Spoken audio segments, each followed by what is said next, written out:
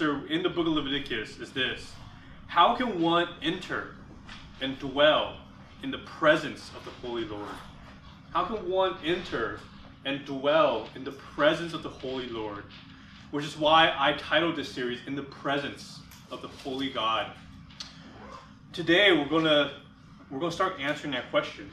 And really that question can be phrased in many different ways.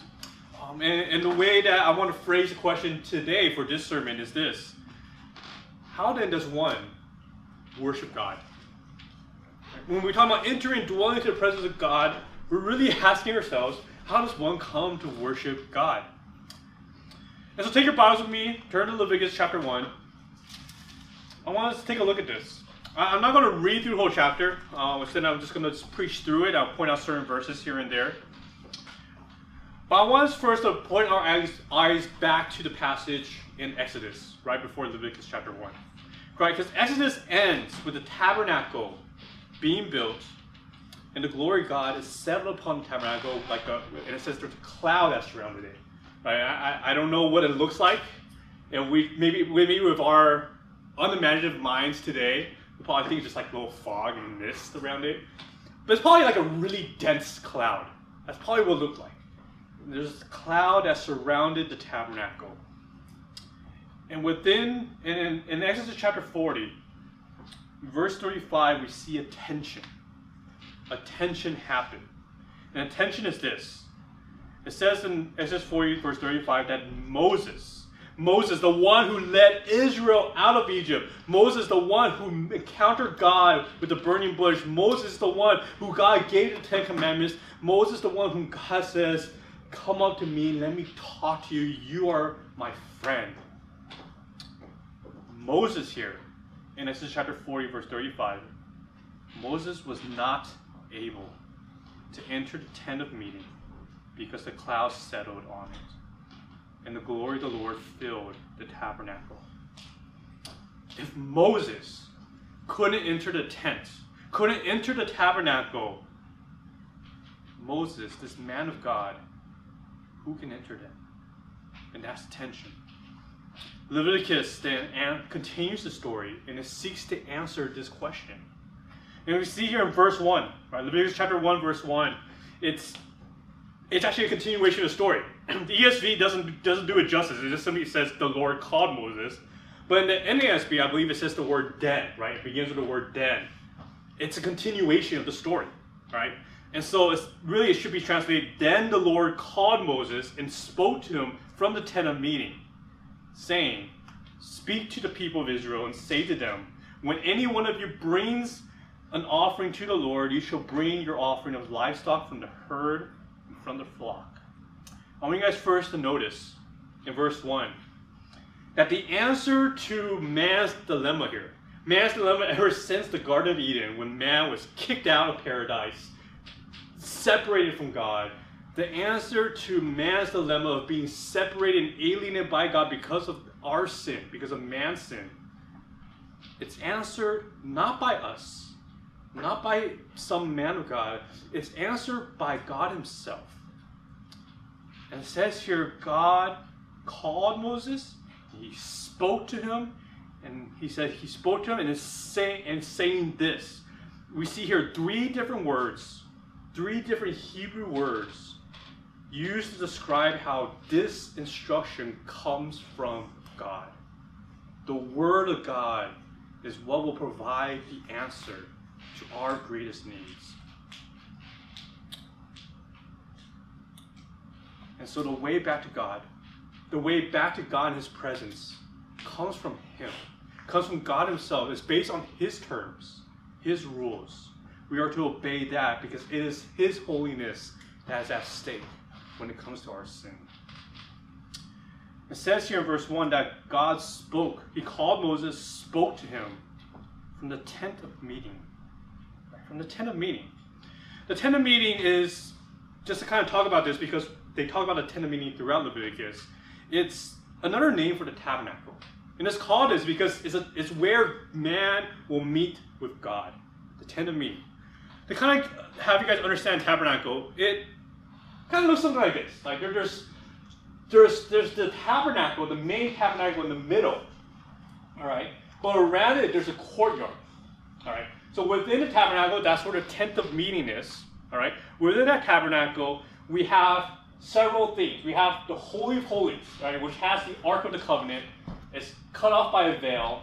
And then there's this holy place within the tabernacle that has an altar, a table where there's this loaf of bread sitting there. If you think about it, it's kind of weird. This bread's just there, it's getting stale, but it's what God asked Israel to do. So they have a table with this bread, and then there's this lampstand where this lamp actually shines light onto the bread. All right, and there's symbolism behind that. I don't have time to get into it, but that's what's going on within the tabernacle. All right, so the Holy of Holies is like the place where nobody enters. Like the high priest, only one time per year, one high priest can enter in. The holy place is where different priests can kind of get in there, but not everyone. And then there's this courtyard around it. And within the courtyard, there is a bronze laver and a bronze altar. The bronze altar is where the burnt offerings are being offered. And the laver is like this place where they wash all the animal sacrifices. Right? And so this is what's going on within the courtyard. And then there's an entrance somewhere. I don't know exactly where. I think they marked the red line there, but I think what I remember reading was the entrance is actually the north side. So I'm not exactly sure this diagram is correct. I just pulled it off the internet. But that's kind of what we see here. And I want to point this out because today we're going to be focusing upon the burnt offerings, which means we're going to be focusing upon this altar here. That's where most of the offerings are going to be done here. Look with me in verse 2. The way to God, the way to the holy God is through offering. Right, it says here, when any one of you brings an offering to the Lord, right, the way to God is through an offering. The word offering, it shares the same root as the Hebrew word to draw near, right, to draw near. So what he's saying here is that if any one of you brings an offering, meaning if any one of you draws near to God with an offering, we see here that these offerings, they're meant to draw the individual closer to God. And this is really an introduction to the book of Leviticus. That now God's going to tell us, these are the offerings you need to do. And there are 5 offerings that the Lord ordains here. Right?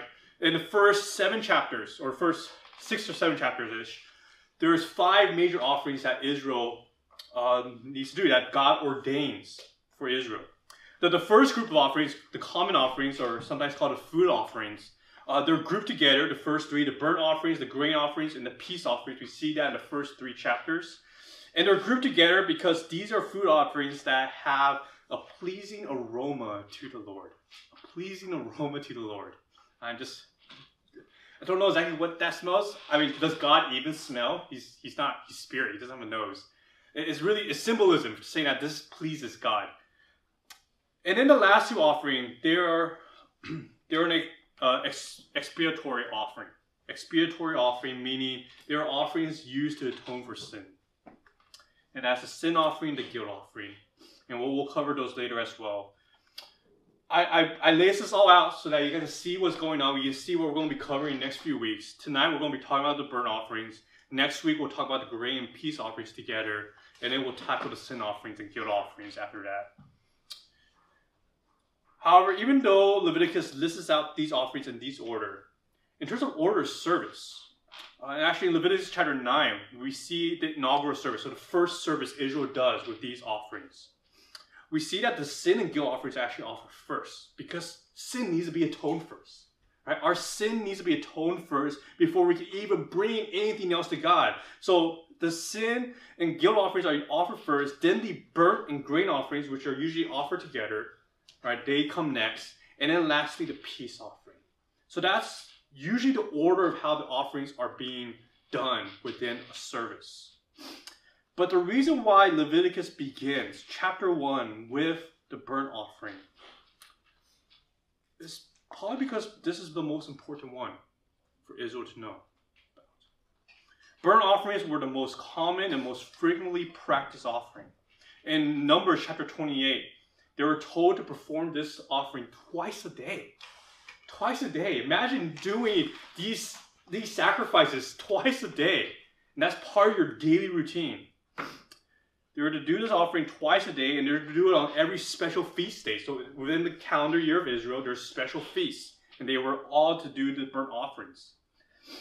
But more importantly, these burnt offerings were probably the most important ones because they represent the ultimate goal behind all of these offerings. The ultimate goal is this, is to show us the way where the worshiper, the person who's bringing this offering, can be brought near to God. The word for burnt offerings is the Hebrew word olah, which literally means ascending. And the reason why is that is because the burnt offering, you sacrifice the animal, you burn the carcass, and you see the smoke ascend to heaven. And it's supposed to symbolize this pleasing aroma to God, but also symbolize how we are then drawn near to God as the smoke goes up to heaven. I'll talk about this more as we go into the sermon. And what we see here then, what we see here with these offerings is that God is prescribing a way for how his people ought to come and worship him. Let's dig into it a little bit. So let's talk about the burnt offerings. That's what we're going to be focusing on today. Burnt offering, let's look at the procedure. All right? All right, so we're just going to quickly scan through this chapter, go through the text here. First, we see here the instructions, beginning with verse 3. The instructions are actually divided into 3 categories. All right? So we see in verse 3, it says here, if this offering, talking about a burnt offering, if this offering is a burnt offering from the herd, then you shall offer it a male without blemish. Then we look at verse 10. If his gift is for a burnt offering, it's from the flock, so different from the herd, a flock, from the sheep or goats, he shall bring a male without blemish. And then verse 14, same thing. If his offering to the Lord is a burnt offering of birds, then he should bring his offering of turtle doves and pigeons. All right, so we see here 3 categories based on the animal type, right? The kind of animal that the worshiper is bringing to this offering.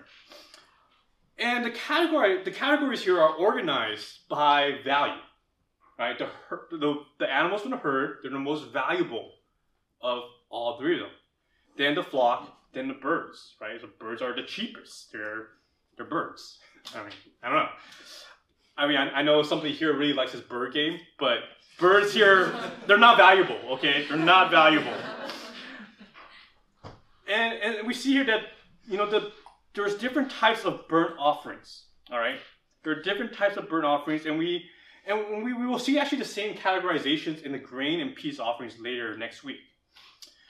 The reason why God has these different values to these animals and why he prescribes them is because God is really telling us, hey, everyone is welcome to come and worship me. Everyone is welcome no matter what, doesn't matter what financial status you're in. Some of you guys don't have a cattle from the herd. Some of you guys may not have a lamb or a goat to sacrifice. But it's okay. There's a way for all of everyone to enter. What's important is that there has to be a sacrifice to be made. There has to be some kind of sacrifice. There has to be a sacrifice to bring people near to God. We've got to keep in mind that when we think about these categories, they're not tiered by significance or value. Right? They're not tiered by significance or value. Right? God, again, he's making an opportunity for everyone to come and worship him. But that's a mistake Israel made, isn't it? Israel made a mistake with these categories. As the years went on, they started putting more value and significance in the burnt offerings that came from the herd over the flock or birds. You see, they started saying that if you offer an animal from the herd, then you're closer to God than those who offer a bird. But that's not what God is saying here. That's not the point. God is saying that everyone is welcome. It's a reminder for us that you don't need more money. You don't need more IQ, more talents, more personality. Everybody's born in different contexts and circumstances. But every single one of you are called to live your life for God and worship him. Each person is called to consecrate their lives for God. And so we see here, God is really providing an opportunity for everyone. That's what's going on here. But let's take a closer look at the ritual itself. Right? Let's take a look at the ritual itself. the ritual here is the same for an animal selected from the herd and the flock. So, right, so the cattle, the sheep, the goats, it's the same ritual. The bird offering is a little bit different, and I'll point that out later. I'll point that out as we go along. But let's use the burnt offerings of the herd and the flock as kind of the foundation to work off of. So first, the worshiper must select a male without blemish, right? So if it's from the herd or the flock, they must select a male without blemish. All right. Now, whoops. Never go back. So I don't know. I don't know why they say choose a male. These males were just considered more valuable than the females back then amongst animals. Not sure why. It's just part of the culture. We're not going to get into all that. This is not a gender issue. But we're focusing here. All right. That what we're seeing here is that the cream of the crop is just being selected. All right. The cream of the crop. When you look upon, if you're a farmer, you have a herd, or you have sheep, you're choosing your best one. All right, that's the point that's going on here. All right, you're choosing your best one, and so you're supposed to choose a male without blemish. What does it mean by without blemish? It's actually without blemish. We'll actually see this described later on in Leviticus in more detail. But all of which to say is that this animal is pristine. Right, this animal doesn't have any scars. Its limbs are all the same length, so it's not like wobbling when it walks. It has no bruises, no scabs. Its eyesight, they're not blind. And so this is a pristine animal. The worshiper brings this animal to the entrance, and what will happen is the priest will inspect this animal, right? Make sure that this animal is truly a male and truly without blemish, and the priest will inspect it, and so we see this check going on. It's like TSA checkpoint, right? Just going before they bring to entrance, the priest checks on it. And what will happen at this point? What will happen at this point is that then the worshiper will lay a hand on the animal's head. All right. Well, first let me back up a little bit. So with the birds, the birds are the same thing. They're supposed to bring a bird, but here's the difference. With the bird offering, you notice with me in verse 14, it says just to bring a bird that's of a turtle dove or pigeons. It doesn't talk about whether it's male or without blemish. So it seems like with the bird offering, it doesn't really matter for that. Probably because the worshiper who's bringing the bird offering is already struggling. And probably doesn't have like this flock of birds around, right? They're just trying to get by, so they're doing the best they can. All right. And so that's all the requirement is for the bird offering. That is, this has to be a dove or a pigeon. All right, a dove or a pigeon. All right. Now notice here, for the offering, there's now this laying of the hand. All right. Verse 4, he shall lay his hand on the head of the burnt offering. All right. So he lays his hand on them. All right. And we got to keep in mind, this hand that's being laid upon the head of the burnt offering, we're not talking about this gentle caress on the head, all right? We're not petting the offering. We're not like calming them down before the sacrifice. That's not what's happening here. The word to lay a hand in Hebrew is actually there's some force to it. You're actually leaning on the animal. It says you're putting pressure on the head, all right? This is not necessarily, you're not pinning necessarily the sacrifice down, but you're doing more force than just simply caressing the animal's head, all right? We'll discuss the significance behind this later, but I just want you guys to know that that's what's happening here, all right? You're laying this hand, or you're leaning on the animal's head here, okay? And obviously, we don't have that command for the bird offerings because you can't necessarily do that with the birds, all right? Then the worshiper, after doing that, so as they're leaning their hand on their head, they're most likely also saying something. They're most likely saying prayer. They're most likely, or they're saying their own sins. They're giving the reason behind this offering to God. And once that's done, the worshiper, all right? So that means the person who's bringing this offering kills the animal. Imagine that. You're the one taking a sheep that you raised, your best one. You're bringing it to the tent. You're bringing it to the entrance to the courtyard. You have it inspected. You put your hand onto this head. You say the reason why you're here. And then you're the one who has to butcher the animal. This is active. This is bloody. You're getting your hands dirty. You're the one who brings the sacrifice. You're the one who's going to kill the animal.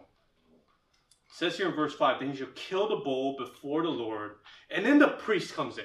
Then the priest shall bring the blood and throw the blood against the side of the altar that is at the entrance of the tent of meeting. So they'll take the blood and they'll throw it against the altar of burnt offerings. All right, the altar of burnt. So that's the one outside of the tent of meetings, right, in the courtyard.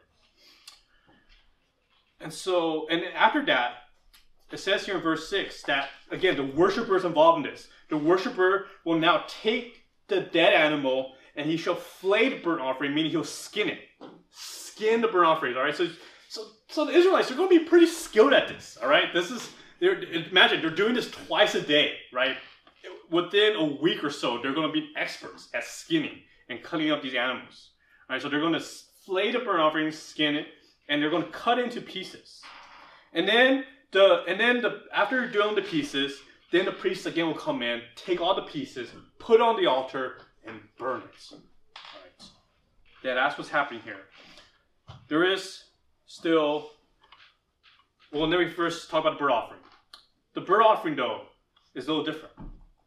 You bring the burnt offering, and it says here in verse 15 that the priest will take it and wring his head and burn it on the altar. So the priest is the one here killing the bird, not the person who's burning it.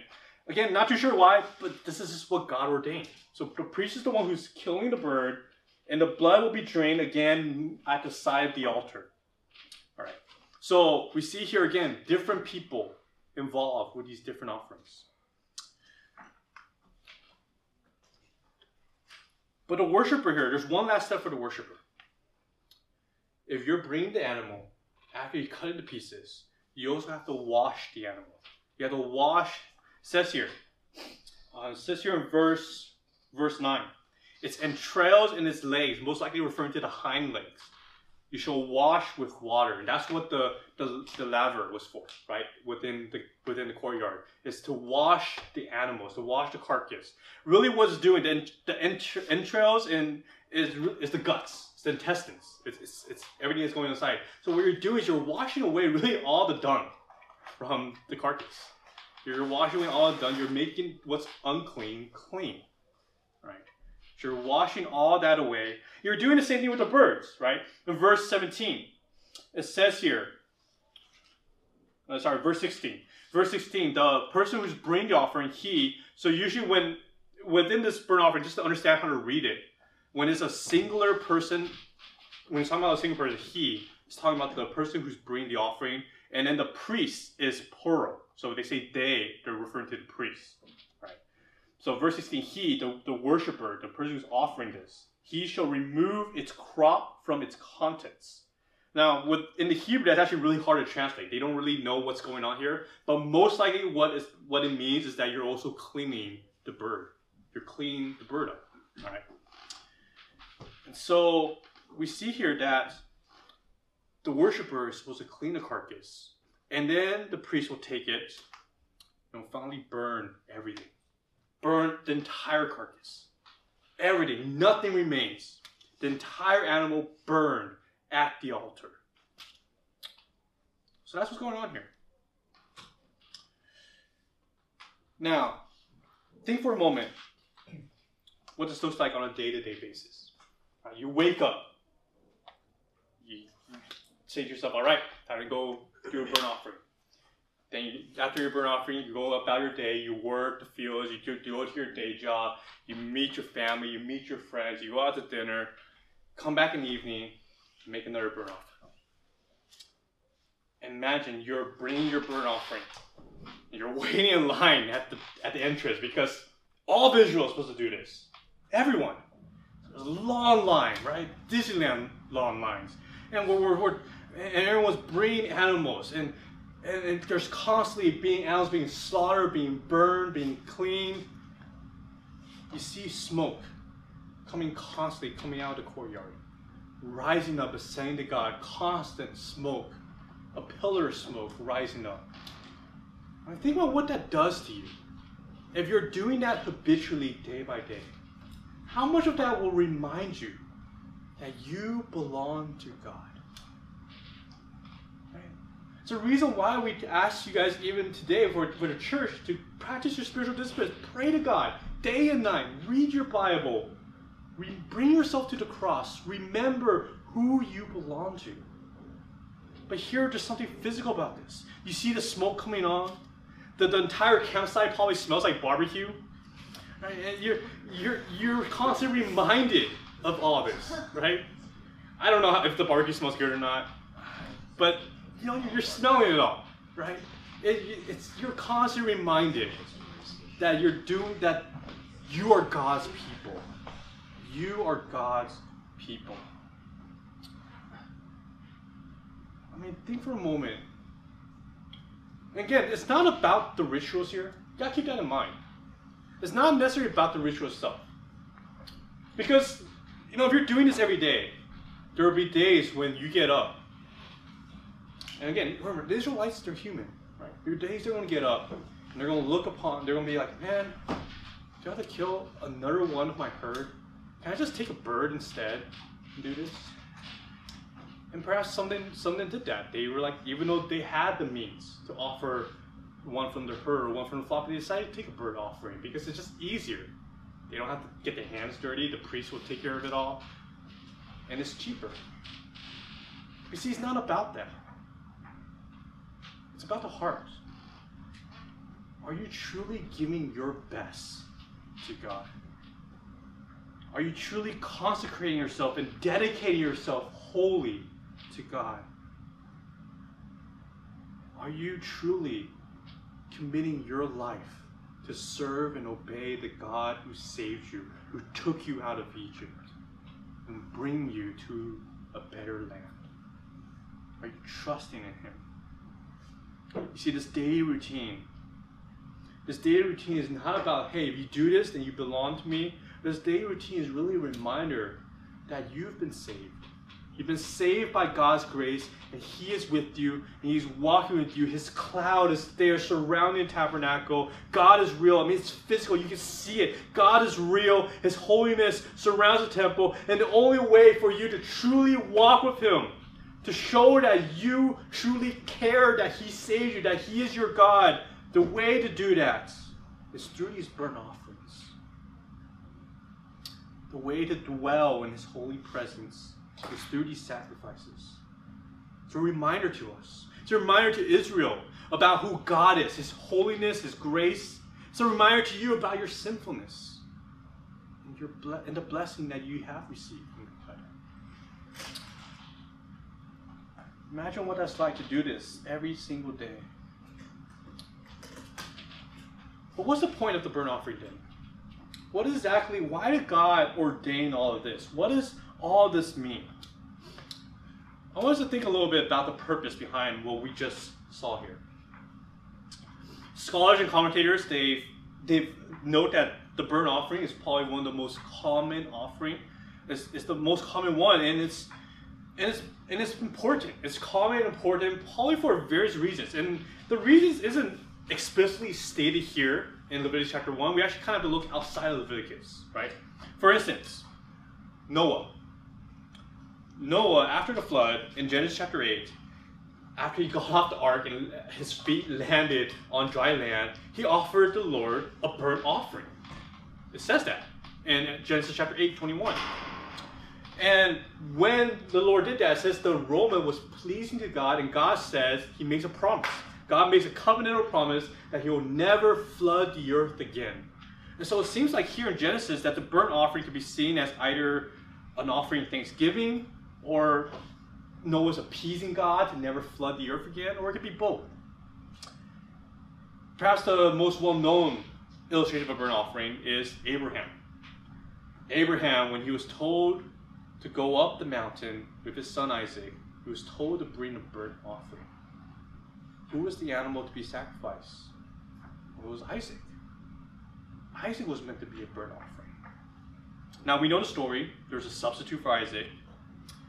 But here, this burnt offering that Abraham was supposed to do, it was supposed to be a symbol of Abraham's obedience and trust to the Lord. So here, in this context, the burnt offering is a symbol of our obedience to God.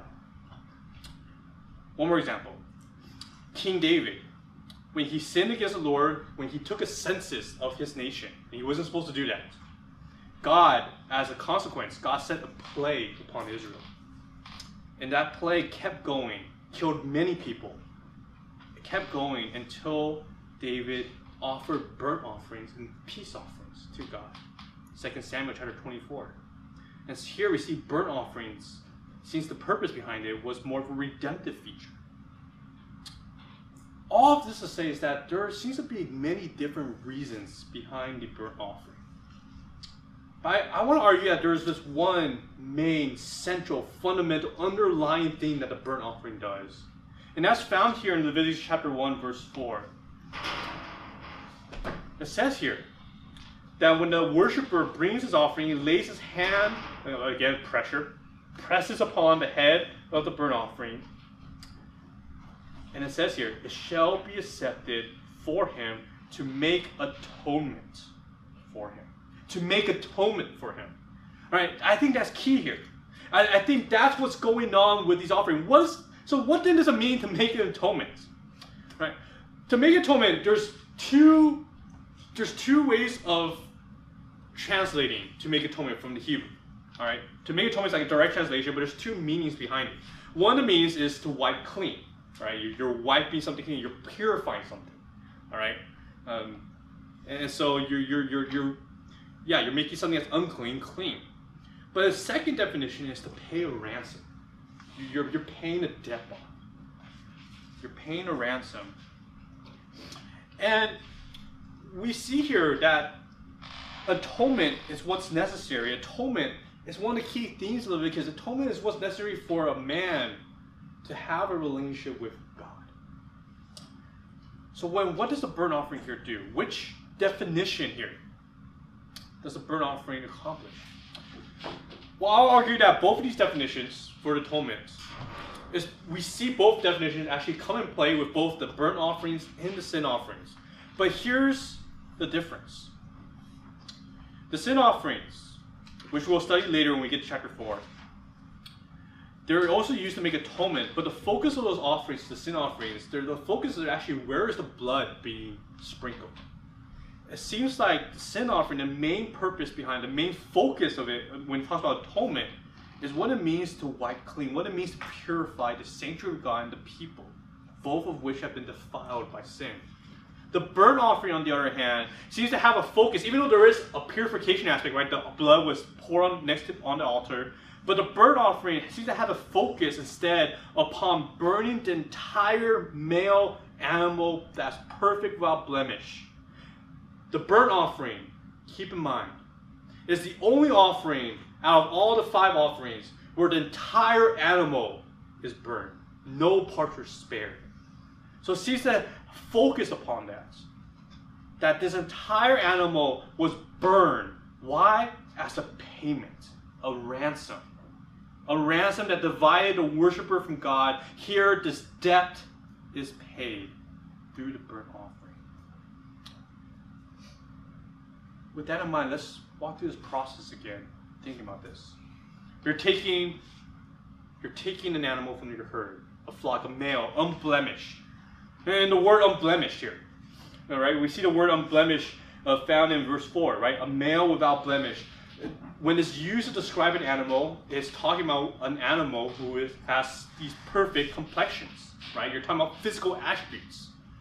But when the same word is used to describe a human being, that same Hebrew word is translated as blameless. Blameless. So here, the unblemished animal serves to symbolize a morally blameless life. A life that is righteous before God. The animal sacrifice then, the animal that's being sacrificed is a vicarious substitute. Vicarious because the animal he's without blemish. So this animal really is supposed to represent this perfect life that this worshiper should be living before God. And it's this blameless life, this righteous life. And what's happening here is that this blameless, unblemished animal, this blameless life, now dies, sacrificed in place of the sinner. Again, keep in mind what's going on here. You're taking your hand You're pressing upon the head of the animal. And you're praying, you're speaking.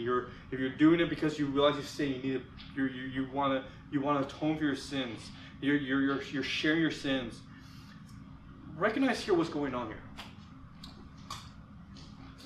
Now, if you grew up in the church, and perhaps you've been a Christian for a while, maybe you've heard that this laying hand upon the animal's head represents your sins being transferred to this animal, to this unblemished animal. And so as a result of your sin being transferred, the animal then acts as a sacrifice upon your behalf. Now that is true, except that's not what's happening here in the burnt offering.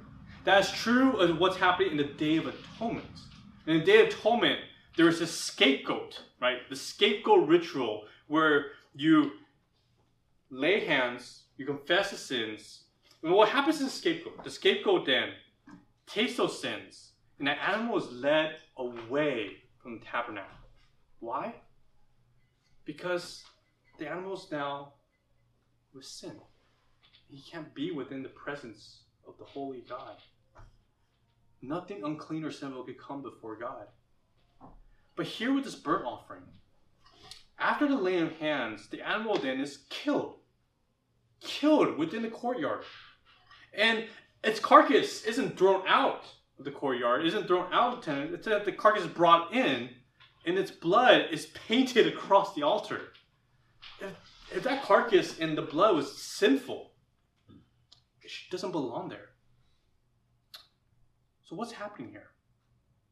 What does the animal here represent? The animal here, this perfect, unblemished animal being sacrificed, it represents its owner. It's a vicarious substitute for the owner. It's saying that the only way for this sinner, this sinful worshiper to draw near to God is through a death of a sinless substitute. The blameless one has to die as a ransom for the sinner. Why? Because the wages of sin is death, and a life must be paid for life. Someone has to pay. Someone has to pay for our sins.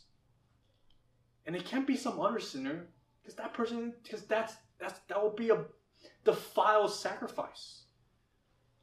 No, in order for a sinner to live another life, a blameless life, must bear the death that the sinner deserves. What you're doing here, when you're laying your hand upon this unblemished animal, and this innocent little lamb, you're sending it off.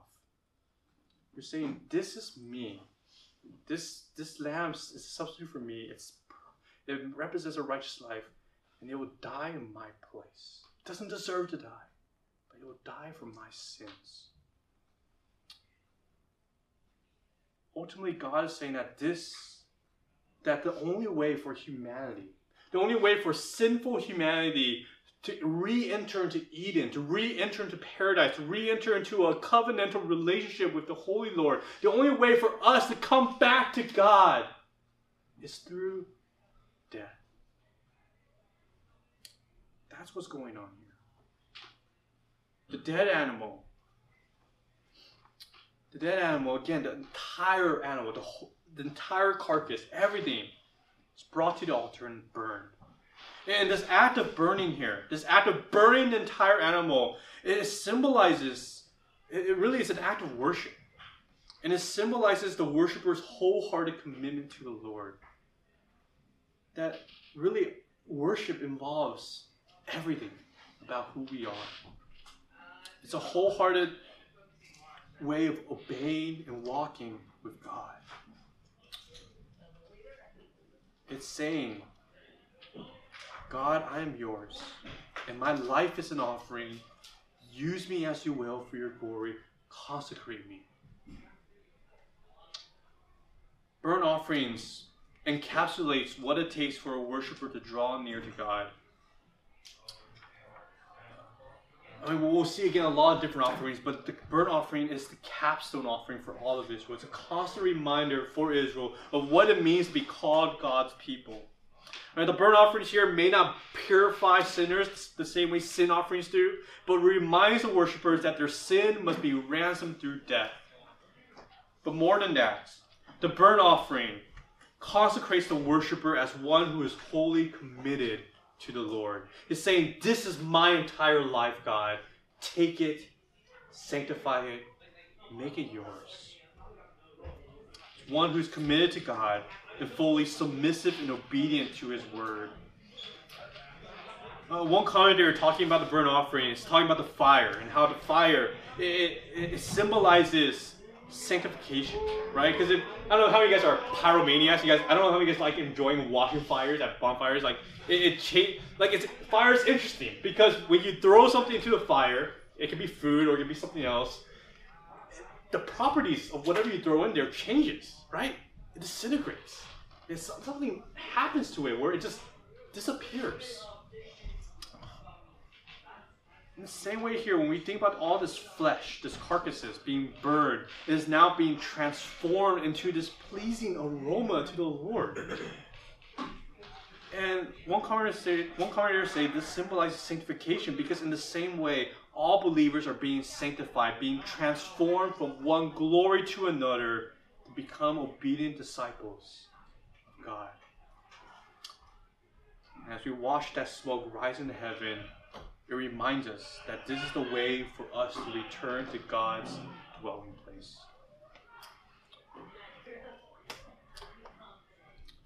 Finally, I want to talk about how the burnt offerings then, how today our present fulfillment of the burnt offerings is found in Christ.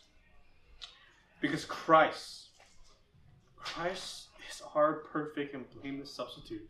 The reason why we don't need to do any more burnt offerings as people of God, the reason why we don't need to find some kind of animal that's perfect and bring it in and burn it, like our church will have a tire fire going on in the middle of the parking lot. The reason why we don't need to do any of that is because Jesus Christ is our perfect and blameless substitute. He's our perfect and blameless substitute.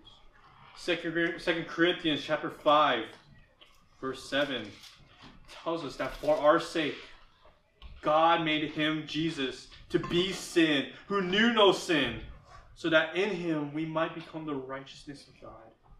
Jesus Christ died as a sinless Savior on the cross. He died bearing your sins. He died so that you can be brought near to God. Jesus Christ is our one and final burnt offering to God. Let me ask you this. If you don't know Jesus, I want to invite you to know him. He did this for you, so that you can be brought again to God. Perhaps one of the questions you're asking yourselves, perhaps for some of us who are believers, we're wrestling with this. We're asking ourselves before God, and we're wondering, are we accepted by God? Perhaps you recognize your own sinfulness, or you're just wrestling with being devoted to God. And you're asking yourself day by day, does God accept me for who I am? Acceptance is something that we all long for. It's one reason why social media exists and blows up for what it is because we're looking for acceptance from people, from the public. We're looking for acceptance from our parents. A lot of times when we wrestle with shame, or we wrestle with public affirmation from people, we wrestle with people wanting people to like us. One reason of that is because a lot of times we never found that affirmation and acceptance from our own parents. Acceptance is something that we all wrestle with, that we all want from one place or the other. We want acceptance from people. We want acceptance from those we respect, our heroes. And when it comes before God, it's the same thing. Does God accept you? What questions do you ask yourself before God? I want you to see here that the reason why we can invite you in and we welcome all people, the reason why we say the gospel can reach every single person is because God does indeed accept you. But it's not because of who you are. God accepts you because of what Jesus did for you on the cross. He became that perfect sacrifice. He became that blameless life. And upon the cross, he took your sins so that his righteousness becomes yours. God accepts you. You see, what's going on here is that when we come to God, we come to God through Jesus. And as we do that, it brings us closer to God and brings us to worship Him. You see, burnt offerings, it's meant to be worship to God. It wasn't necessarily about the animal sacrifices. Remember, God provided many different ways, different animals to be sacrificed. It wasn't really about which animal. It's about you and your personal sacrifice. And it's about you dying to yourself to live for God. In other words, burnt offerings was about your full commitment and obedience to the Lord. It's about you trusting in Him, to dwell with Him. In Romans chapter 12, verse 1. Romans chapter 12, verse 1. Paul here writes, I appeal to you, therefore, brothers, by the mercies of God, to present your bodies, like it says this physicalness, this all aspect, your bodies, your entire self, as a living sacrifice, holy and acceptable to God, which is your spiritual worship. How do you come to worship God? Remember how I started off this message? God here is setting the terms for how people are to come and worship Him, how His people come. We worship God on His terms. And God's terms demands purity and holiness. It demands our entire lives. But the greatest news is this. Jesus fulfilled those terms. He fulfilled those terms so that we can now freely come to God and worship Him in holiness. Perhaps as you're reading something like this, and you're wondering yourself, can you commit yourself to God the same way of what these offerings are meant to represent? Can you dedicate your life to God? Because perhaps you're wrestling with this. Every day you're slammed. If you're in school, you have homework, you have tests to study for. If you're on your break still, free time, what do I do with it? Am I using it for God? Am I consecrating myself, dedicating my life, everything I do for God? And you're wondering yourself, you're wrestling with feeling, perhaps you feel inadequate. Perhaps you feel it's not enough. Perhaps you feel God keeps demanding more, and you don't know what else you can give. Or maybe you have hidden sins, and you don't feel holy enough. And you're like, I can't worship God. Again, coming back to this topic of acceptance, you cannot make yourself more acceptable to God. You're accepted by God because of Christ. He took your place. He died your death. He covers you with His atoning sacrifice. He covered the stench of your sins with the pleasing aroma of His sacrifice, His righteousness. And what that does is it frees us.